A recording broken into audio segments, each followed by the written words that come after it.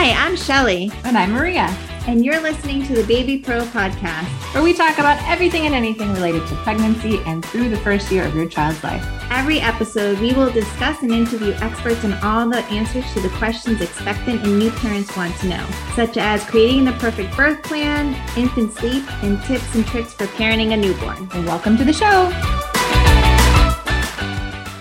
Hey, Maria. Hey, Shelly. How are you? I'm doing well. How are you? It's freaking hot. I feel like half my chickens had heat stroke today. They're out there panting like dogs.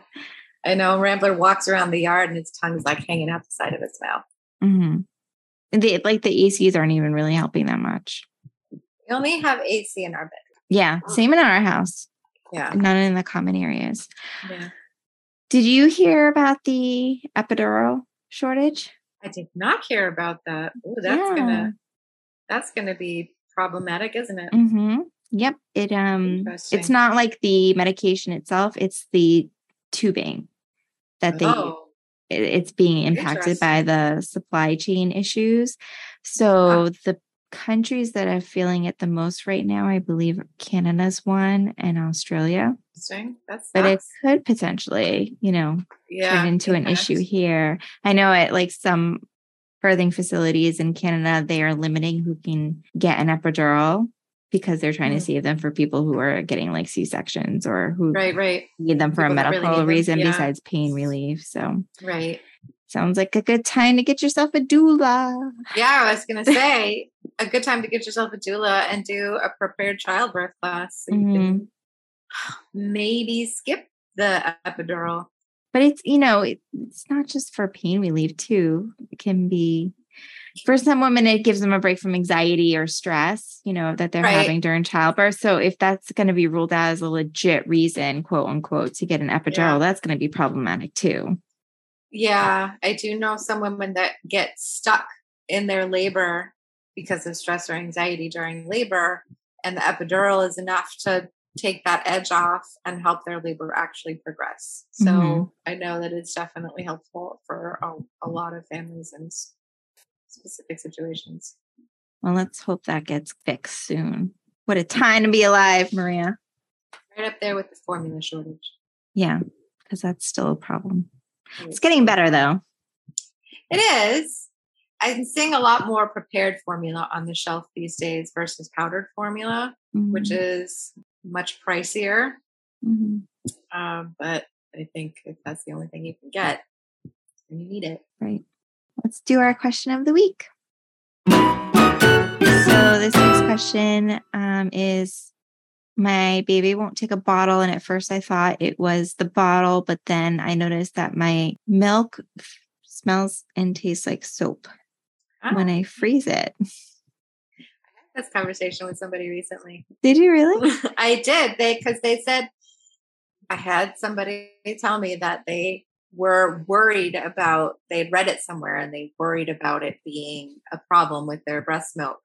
Not that it was, they just worried about it being a problem. I was like, well, does it smell like this? And they were like, no. I said, then it's probably not a problem. But even so, that soapy smell is a classic symptom of high lipase. No, in fact, if your baby is willing to drink the milk, it's not an issue at all. Yeah. But if you've got like a picky eater, they're like, I prefer not to drink soapy milk. Yeah, really. Then what should you do? Well, then you want to scald it first. Such a pain in the butt. Yeah. I know. Such a pain in the butt. So much work. I know. Like every time I tell a parent that they have to do that to save their milk, I like die a little bit. I know, because you were already doing all this work pumping, and now you have to add in an extra step before you can even freeze it. Yeah. On top of everything else, it's like being a parent and working and all the things. Yeah. Let me go ahead. So if your baby won't take the milk, then we suggest scalding it before you freeze it. And then it shouldn't turn into that soapy taste and smell. And I keep my fingers crossed that your baby will learn to accept it. So you don't have to scald the milk. Yeah. You could experiment with different temperatures too. Like maybe if it's cold. I know some babies are very preferential about what temperature they want their bottled milk at, and some babies could care less. Could be right out of the fridge or needs to be like 99.9 degrees Fahrenheit or something. And the moon needs to be in. Yeah.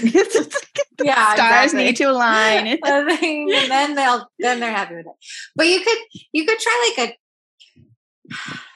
like if it's a cold bottle of milk, it might not be as upfront or intense versus obvious. Like if it's room temperature. Yeah.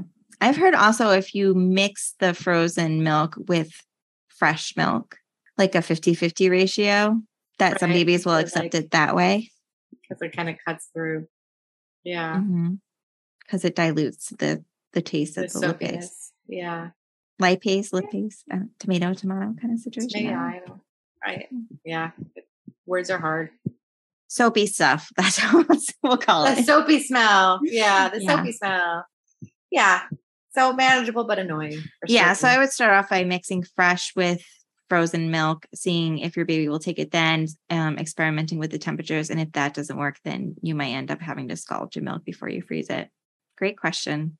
Yeah. It's not a super common occurrence, but it's just common enough. I think common enough where everyone hears about it, at least something about it, and like fears that it will happen to them. Right. Yeah, exactly. Because that's got to be super frustrating. You have all this pumped frozen milk and your baby won't take it because it smells soapy. No, that's so much work. Damn picky eaters. This week, our guest is Jocelyn MacRae, and she is talking to us about support through miscarriage. Very important topic. Very important topic. Wish I'd had support. I had a lot of support, and it still was hard. Yeah. But at least I had that support. Yeah. Yeah. Miscarriage happens far more often than I think we realize. And sometimes it happens without us even knowing that we're pregnant yet. That has got to be so intense, realizing that you were pregnant and that you're losing the pregnancy at the same time. I can't. Right. The my heart goes out. Right. The emotional storm that's got to create is just got to be so difficult.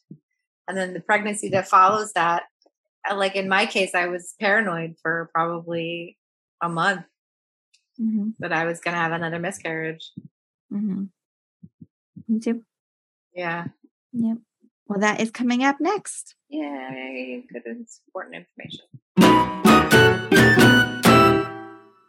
Our guest this week is Jocelyn MacRae.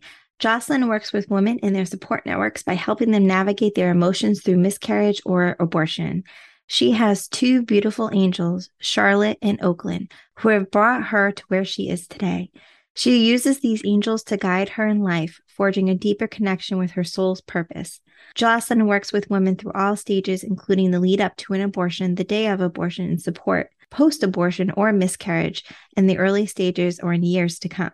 Through Jocelyn's own experience working as a physiotherapist, Reiki, and coaching training, she empowers women and their support networks to heal from their miscarriage or abortion and return to themselves. She is on a mission to make a group for mothers who are unable to hold the babies as they are up above, have miscarriages and abortions become dinner table conversations, and provide resources to the support networks that no one has to feel alone.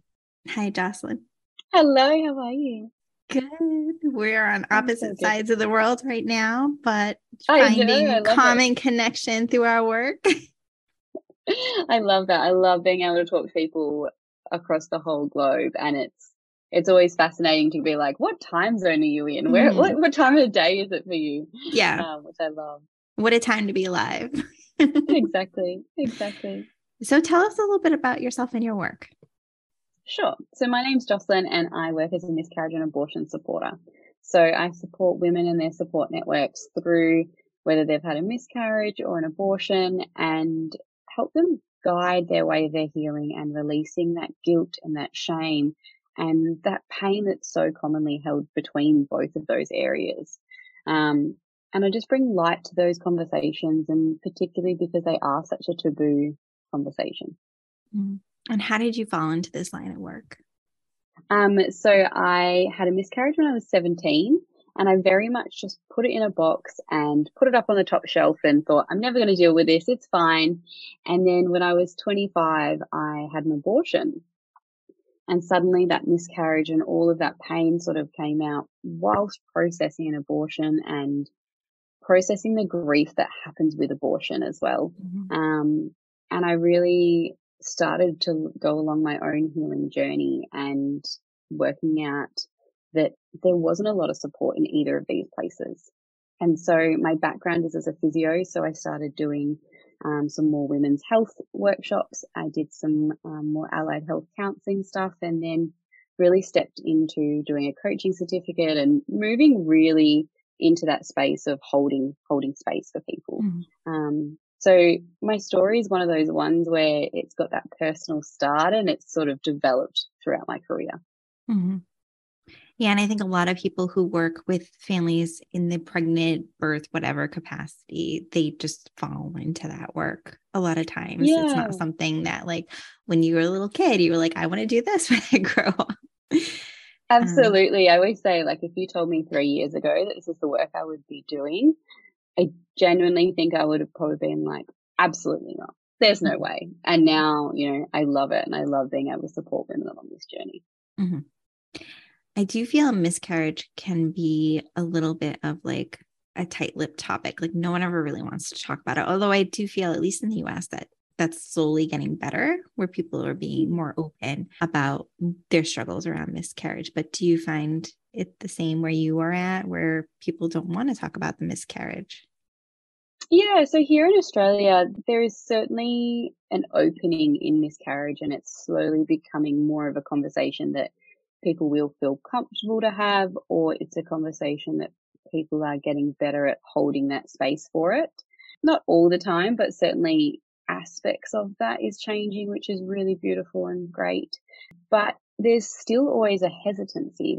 What I see with my clients is there's still this, I feel embarrassed, or I feel ashamed, or, you know, I feel like I've failed. And a lot of that is actually building trust back within themselves. So building trust that they can trust their body, building trust that it wasn't their fault, and slowly really working through that trust and that safety within themselves to know that it's okay to heal, and it's okay to express themselves, and it's okay to say to work, hey, I can't come in today. You know, I've had a personal matter happen. So I certainly do find that miscarriage is spoken about a bit more than abortions and a little bit more accepted. I will preface that with, since Roe versus Wade, that abortion is now very much a topic that is talked about. And what I found is, you know, one of my missions for my business is to make miscarriages and abortions a dinner table conversation. But what I've found that since Roe versus Wade is that, and that change is the fact that it's now become a dinner table debate. You know, suddenly there's this constant view on it. And I'm very grateful. Like, I've got friends and family, and the work that I do, everyone's very accepting. And if they're not, we just don't talk about it. But what I've noticed I've had clients come back for a few sessions. I've had all sorts of different scenarios happen. And a lot of it is because all of a sudden it's everywhere, and it's everyone judging everyone on different scenarios. And, you know, you don't know someone's story until you really sit down and listen to it. And even then you only know a percentage of that story. So gone on a little tangent there, but I definitely think miscarriage is slowly moving in that direction of being more accepted. Yes. I had a pregnancy loss in the second trimester, and I remember not realizing until after, when so many people, so many women that I knew would be like, yeah, this happened to me too. It did help me feel less isolated, but also just even more sad that it's such a common thing to happen to women, and no one ever talks to people about that, and unless it's happened already, like in the moment, but there's no like other discussion around that. Absolutely. And it's, you know, it's 1 in 4 women. It's the statistics here in WA, or here in Australia. And, and I would say that that's fairly similar across to the US. And it is that thing of you sit there and you share that story and someone goes, yeah, I had that experience as well. And it does just take that weight away because you no longer feel like you're alone and you no longer feel like you're navigating this whole new path. So, it is something that's so important that we talk about. We can love and support people by just listening. Mm-hmm. I remember in my situation at the time, I was homeschooling my kids. I had 2 kids and then I got pregnant with the third, and I got pregnant, and then another mom in the homeschooling group got pregnant, and then a third mom got pregnant, and we all had miscarriages within like weeks of each other. So it was kind of shocking for me to not be aware that it happens that often. And then all of a sudden to feel like I'm going through it. And now 2 of my closest friends are going through it. But it did kind of help us because we, were texting and supporting each other. We did end up all getting pregnant again at the same time and having full-term healthy babies around the same time. In fact, one of them, our babies were born on the exact same day, our rainbow babies. So, but it was like nice not nice that they had to go through it with me, the same thing as me, but it was nice to realize that I wasn't alone in this, and also to have that support from people who just got it. Yep. And that's the other big thing is it's someone who gets it, someone who knows the emotions that are happening alongside, and they don't know exactly your experience, but they can have that empathy and have an understanding of, yep, I remember when I was moving through that stage, for instance. When a parent's going through a miscarriage, what do you find is like the hardest part for them? And I mean, obviously losing a baby is hard, but in terms of like the actual process and interacting with other people while they're going through it. Yeah, this is such a hard question to answer. Because everyone's experience is so different. I have a common theme across it is that, when someone had a miscarriage, when they start to have friends have babies or baby showers, or the due date is also a really common one. The due date can be hard because it's that point where it's that what if this did happen? And, I really encourage all my clients, and I do this for myself, is I actually have that day as a day of honor. So that day I always have my whole schedule clear, and I will spend the day doing things for myself and doing things that connect me back. So, people always ask me, what does that look like? And, it can be, I might take myself out for a breakfast, and then I might go for a massage, or I might just spend the day in bed journaling and watching a movie. And it's really a day to bring slowness, to bring slow and connection, and just allow yourself some time to go, hey, this happened to me, and I want to spend some time just sitting in this space rather than rushing and going through. So I definitely find that when there's babies being born around that sort of area, it's really difficult. Another really difficult time is when people start to try and have a baby again. So whether they're going for a rainbow baby or whether, it's a few babies down the track, it can be really difficult because it brings again all of those emotions. Will I get past, week 9, 10, 15, whatever week it was for you? And so there's almost like this heightened anxiety with that. So I tend to find that's quite another area that's quite common that I'll work with people through, and really releasing the pain of that miscarriage so that it doesn't impact this one, it doesn't impact this baby, and being able to spend that time when you are pregnant enjoying it rather than sitting there and being so stressed about the old experience. Yeah, 100%. I remember I didn't wait very long to get pregnant with my rainbow baby. And I think what really helped me through that pregnancy is I had a midwife that was so incredibly compassionate and understanding and supportive. And I remember as we got closer and closer to the week where I had lost the previous baby, I started to get more and more anxious. And if I text her, she would come by as soon as she could with her Doppler, and we would listen to the baby's heartbeat, and she would be like, see, it's fine. Everything's fine. And I just remember it was such like a relief for me that she wasn't dismissing my concerns, and she wasn't like, oh, you're fine. You're just, you're just stressing out or you're overreacting. Or she was just like, what can I do to make you feel better in this situation? I'd be like, well, I'd really like to hear the baby's heartbeat. So she would come by and we'd listen to it. And I think I wish more parents had access to that type of provider. And I don't know, like, and just I don't having that support network, having Yeah. that support and someone to acknowledge and validate and recognize that Mm-hmm. it is a stressful time. It is a time where you're like, oh, I really need this right now. And it's like, okay, well, let's give that to you. And if we can't give that to you, is there another way that I can support you through that? Yeah. Yeah. And I really liked what you said about like honoring the day and taking the time off and doing what you needed to do. I remember because my body didn't want to pass the pregnancy naturally, I ended up getting induced in the hospital. And it was a boy. The baby was a boy. I worked at the same hospital on the same floor in the maternity unit. So I remember on the date that I was induced, I called in sick and I'm like, I'm not going to work today. I don't want to walk by that room and have that be how I have to process this day. I want to be at home and able to process it in my own way, not when I'm trying to get through my work day. And every time I walk by that room, like get that jarring reminder. Absolutely. And it's a beautiful day that if you've got a partner as well that's open to it, is connecting with them and spending that time together as well. And it is all those things. It's setting yourself up for, what's the best thing for me right now? And that might be not going to work. So that's really good. Mm-hmm. What kind of ways do you support families?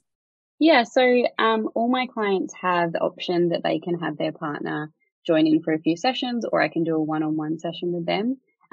Whether it be their partner or their main support network. So it can be a friend, a mum, whoever that might be for them. I'm always really passionate about this part because we need to educate everyone on this. We need to be able to have everyone be able to support people through this process. And so I have lots of resources that I give out to those sorts of groups and those partners as well as friends and stuff like that. And I'm working on creating a sort of online little webinar at the moment so that then again, people have a resource to go to. I remember when I had my abortion, but even when I've supported women through their miscarriages, family and friends and partners don't know what to do. And I remember I sat there and I thought, I'm just going to Google something and I'll see if there's any resources out there. And there's not a lot of resources out there to support the partner through that. And that's not even supporting the partner through just how to support the female or how to support their wife or girlfriend or partner through it, but also to support themselves because they've had a loss too. They've had a loss, whether it be as their own son or daughter or their, niece or nephew or auntie or whoever that might be. And so giving them some resources about that and how to love themselves and look after themselves through that process so that they can be the best to serve and help their loved one. Mm-hmm. I love that. And I think that's so important because I think that is a mistake that I made after my loss where everyone was so focused on me and how I was doing. And people would come over and like give me shoulder rubs and talk to me. And no one really was checking in with the father of the baby. And he just, he was expected to go back to work right away. He never had the chance to process his emotions. And I think it just took a while, but then it just hit him like really hard. We had some issues when that happened. And looking back, I'm like, oh, I really wish that I was so wrapped up in how I was feeling, but I really wish that I had paid more attention to how he was feeling too. Yeah. And it's not uncommon. It's what I usually see is around the 6 to 9 month mark is when the partner or the father of the baby or the support network start to have some little cracks show and start to really feel it. And my only opinion and idea around this is that they have been holding so strong for their partner and their loved one that you start to get weak over time. You have to start to find, it's like if you've been inhaling, you've got to find time to exhale. And so it's making sure that we create time to exhale throughout that process so that it doesn't build up to, 6 months, 9 months down the track. And that's when we can start to have problems, whether it be personally, relationship, all of those areas. Mm. And I know every family is different, but what are some of the most common things that you see like partners doing to help themselves, or what are some things that you recommend for partners to help process what they're going through? Yeah. So with partners, I always say first thing is make sure you're looking after you. So make sure you have a support network. So whether that be talking to friends or family, or a counselor or a coach or myself, whatever that feels right for you. So having that support network. The next thing is to really give yourself some time, and focusing on, hey, I actually need some time to process this myself, and acknowledge that you have had a loss yourself, and sometimes you can sit there and there's moments, so like the day that your due date, if you wish, or other times sitting there together and just honoring that that's how you feel, and honoring that that's how your partner's feeling, and setting some clear boundaries around that as well. As I'm actually working with a couple right now, and one of the boundaries that we were sort of speaking about was that sometimes the wife comes home and she really needs to unload. She works a really difficult job and, is really finding it difficult to process this. And so she comes home and she's like, just unloads. And her husband is a bit like, I don't feel like I've got the space to hold that when I'm processing mine, or, I kind of having a good day, and she walks in and it all sort of happens very quickly. And so one thing we spoke about with, boundaries and working out that space is now they've actually created, a 2-hour block on the weekend that they sit down and they're like, this is the time that we hold space for each other. And we can sit in this grief and we can sit in this time to honor this baby. They've given a baby a name, which I always love. So my miscarriage was Charlotte and my abortion was Oakland. What I love about giving the child a name is that it creates a personal connection there.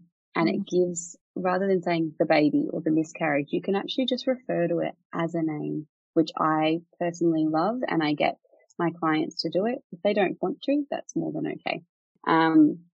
But they sit down and they have this 2-hour connection time to connect in with each other, to connect in with how they're feeling. But what it stopped is that it stopped the wife coming home and just unloading.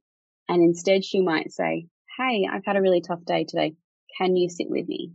And he has the chance to say yes or no.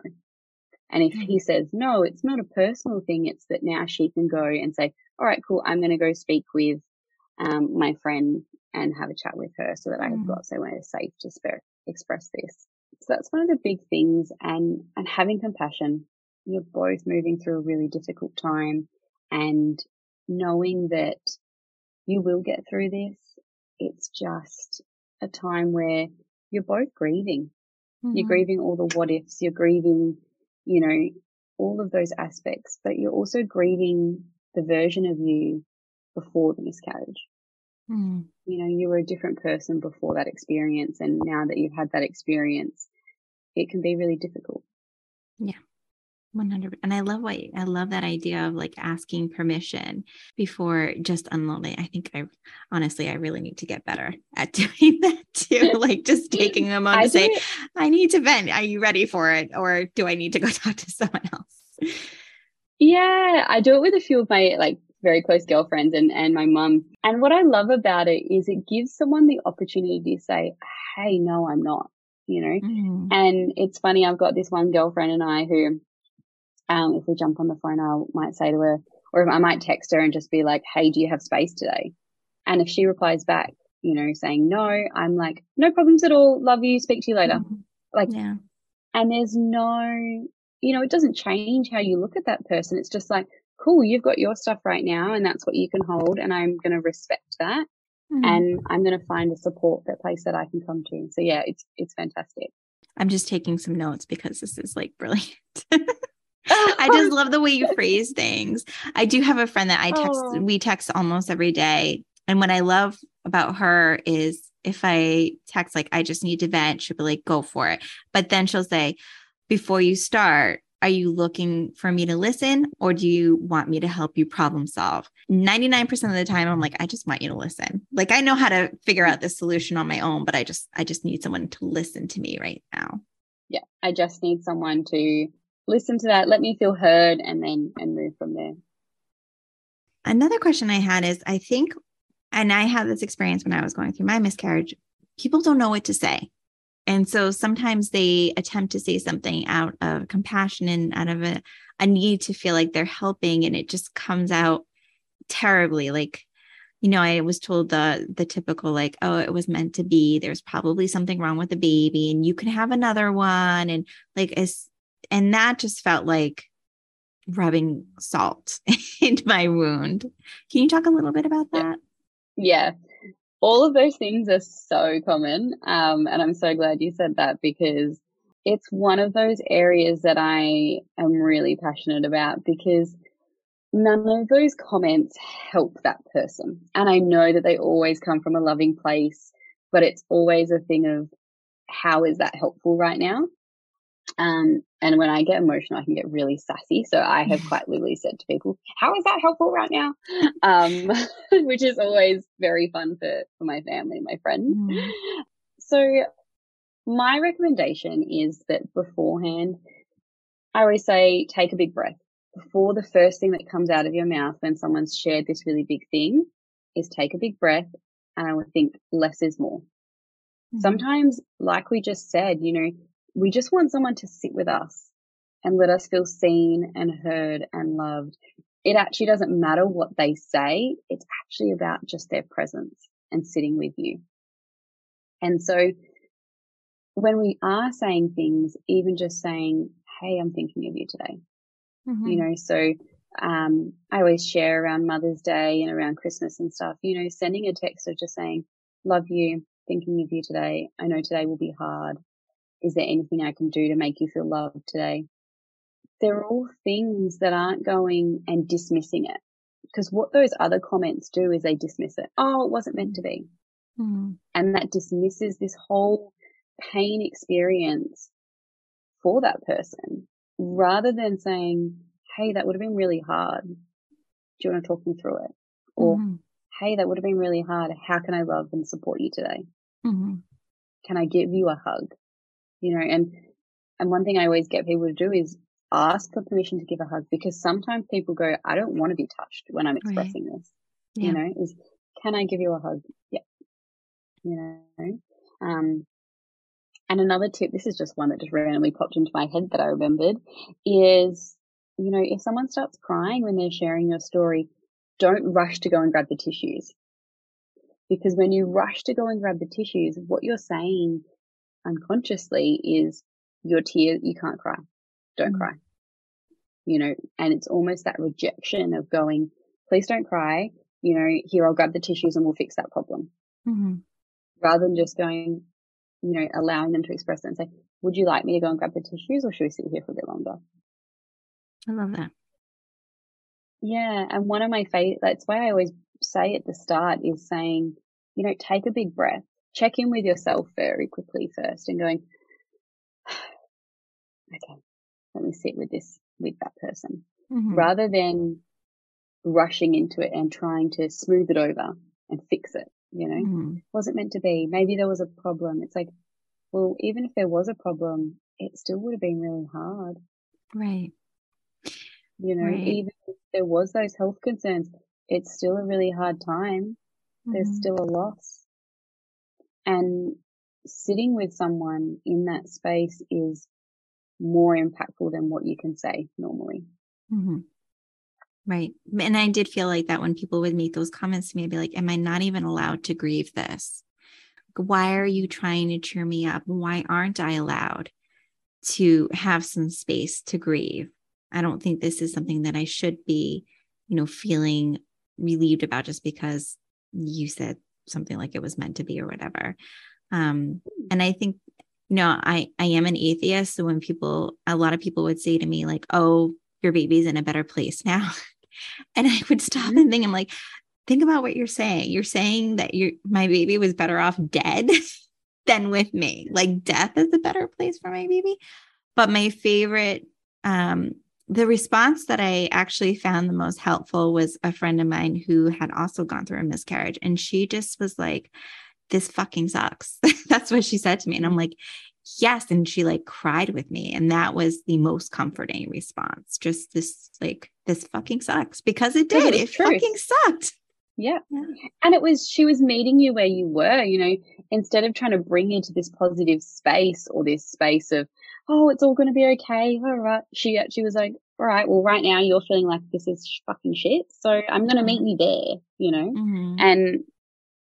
and someone sometimes just acknowledging that, yeah, it's fucking shit. You know, this is a shitty experience, and that is more impactful than, oh, can I make you a cup of tea, or can I do this? Can I do that?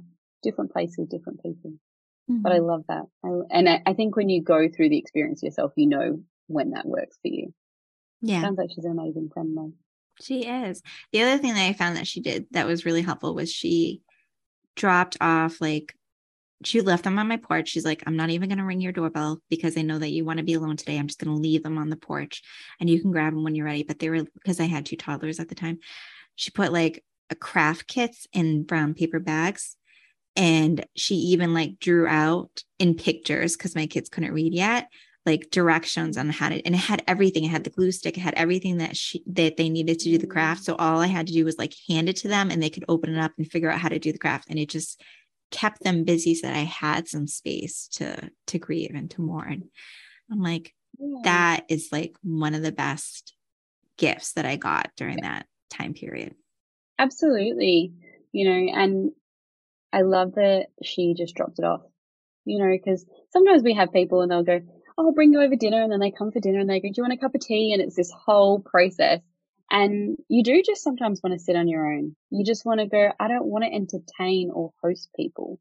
And so, you know, having that ability to go, yep, I'm going to drop this off. That's all that needs to happen.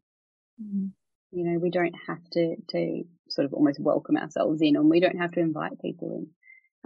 But I love that with the toddlers, you know, giving them an activity, giving them something to do so that you don't need to think of that right now.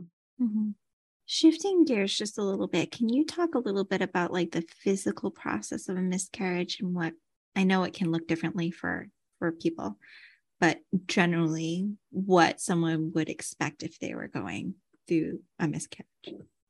Yeah, like this question's always tricky to answer because it is so different for everyone. You know, and it can depend along where you're along in terms of your progress as well along your pregnancy. So, you know, I always say if you're nervous or in doubt, contact your midwife or your doctor. They're going to be able to do those checks better than I will be able to explain to you. But, you know, any pain, any blood, any things like that are really signs of time to go and just double check, make sure everything's okay.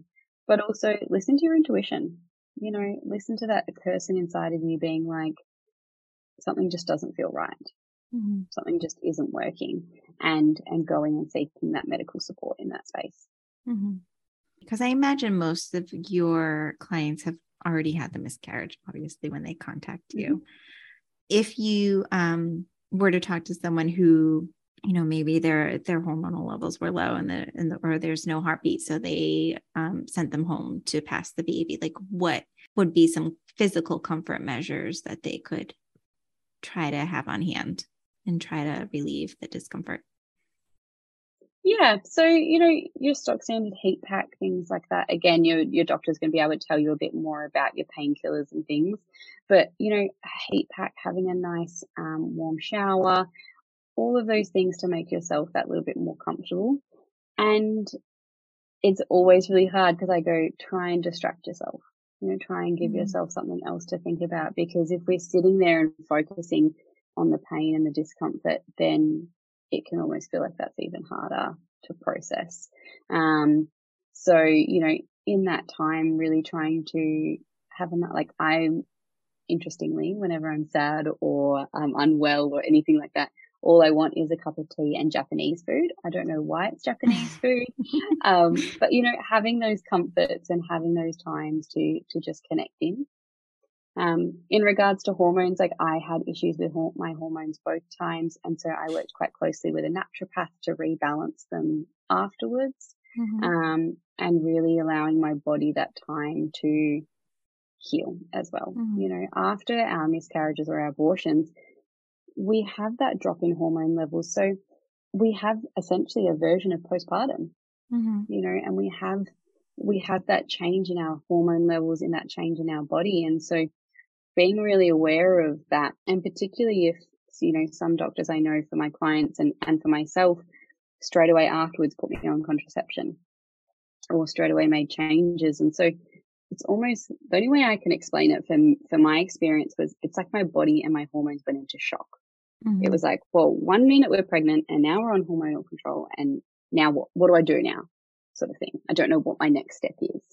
And so I worked with a naturopath I came off contraception and worked very, very quickly came off contraception and worked with a naturopath to reduce those hormones and get my body back into a state where it was moving happily and it was able to balance those hormones. It was able to shift what it needed to shift and allow that process to happen, which for me and most of my clients that have gone along that journey has taken about 3 to 4 months to rebalance those hormones and really allow that process to be complete, not emotionally, but physically.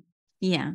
So if families are interested in trying again, do you recommend that they wait those 3 to 4 months to allow their body? Not necessarily. Not necessarily. Okay. Not necessarily. No, it depends. Every story is different.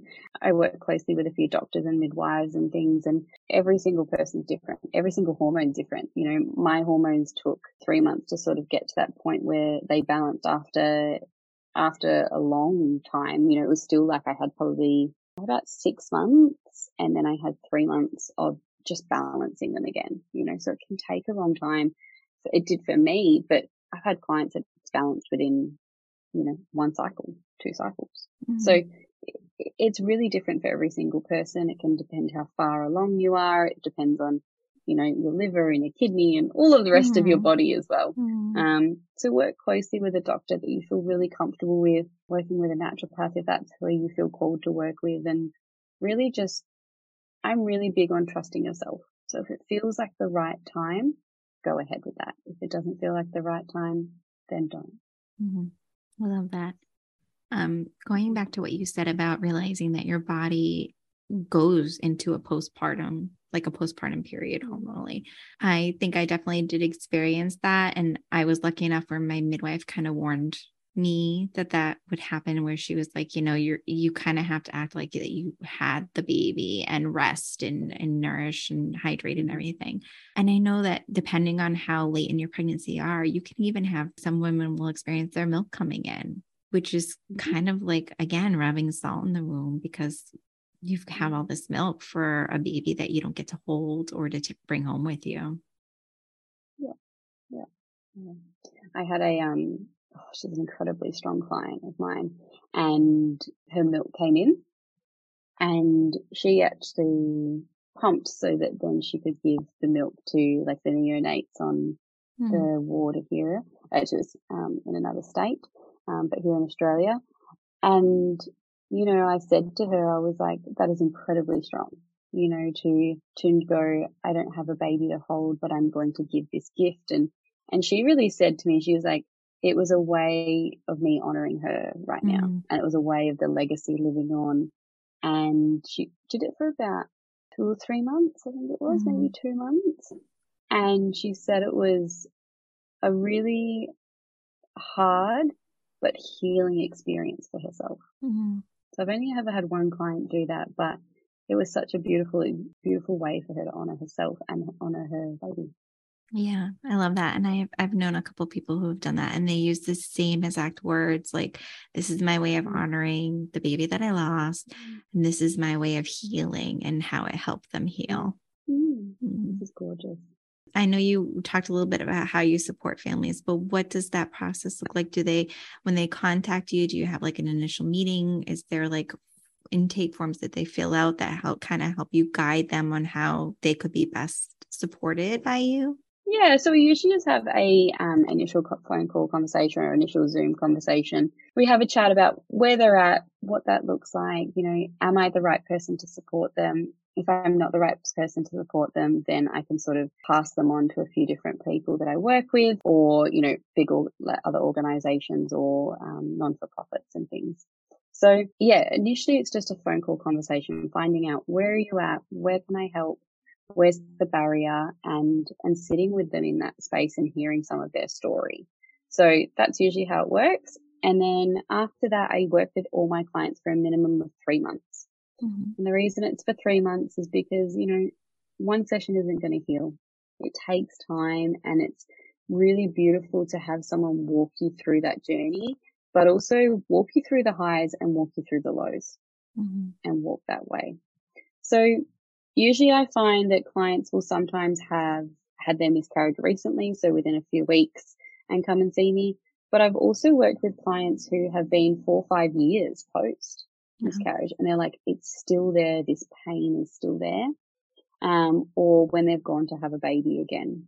So it can really depend on the person and where they're at. It's, again, when you feel called. You know, I've had some clients that have come to me and they've gone, I'm not ready to sit in it, but it's just happened. And I'm like, that's okay. Mm-hmm. You know, now is not the time, because you've got to go when the right time is for you. Mm-hmm. Yeah. I love it. And I think we need more people like you on this planet who is willing to work in these hard spaces. And it's not easy. I know, working also in an emotional job where hormones are ranging all over the place and there's a lot of mixed feelings, that it can be really draining too. But it sounds like you must do a really good job of like protecting your own space and making sure that you're doing self-care. And yes, I have very good boundaries. I do. I take on a limited number of clients so that I can ensure that I do look after myself as well. Yeah. And I have a beautiful support network around me that can support and love me during that space. But I love this work. So, you know, I hate to say it because it sounds so cliche, but it doesn't feel like work to me. Mm-hmm. It feels so beautiful and exciting. And I always feel so privileged to be able to hear everyone's story, whether that be someone who's, you know, just sent me a huge message on Instagram or a voice note on Instagram and shared their experience, or if it's someone who I'm working with coaching wise, or if it's someone who has seen me at a workshop and had a conversation with me. And every single time I sit there and I go, I'm so honored and humbled, and it's a privilege to hear that person's story and be able to hold space for that person and love on them. Love that. Where can people find you if they want to connect with you, reach out to you? Yeah, the best place to contact me is on Instagram.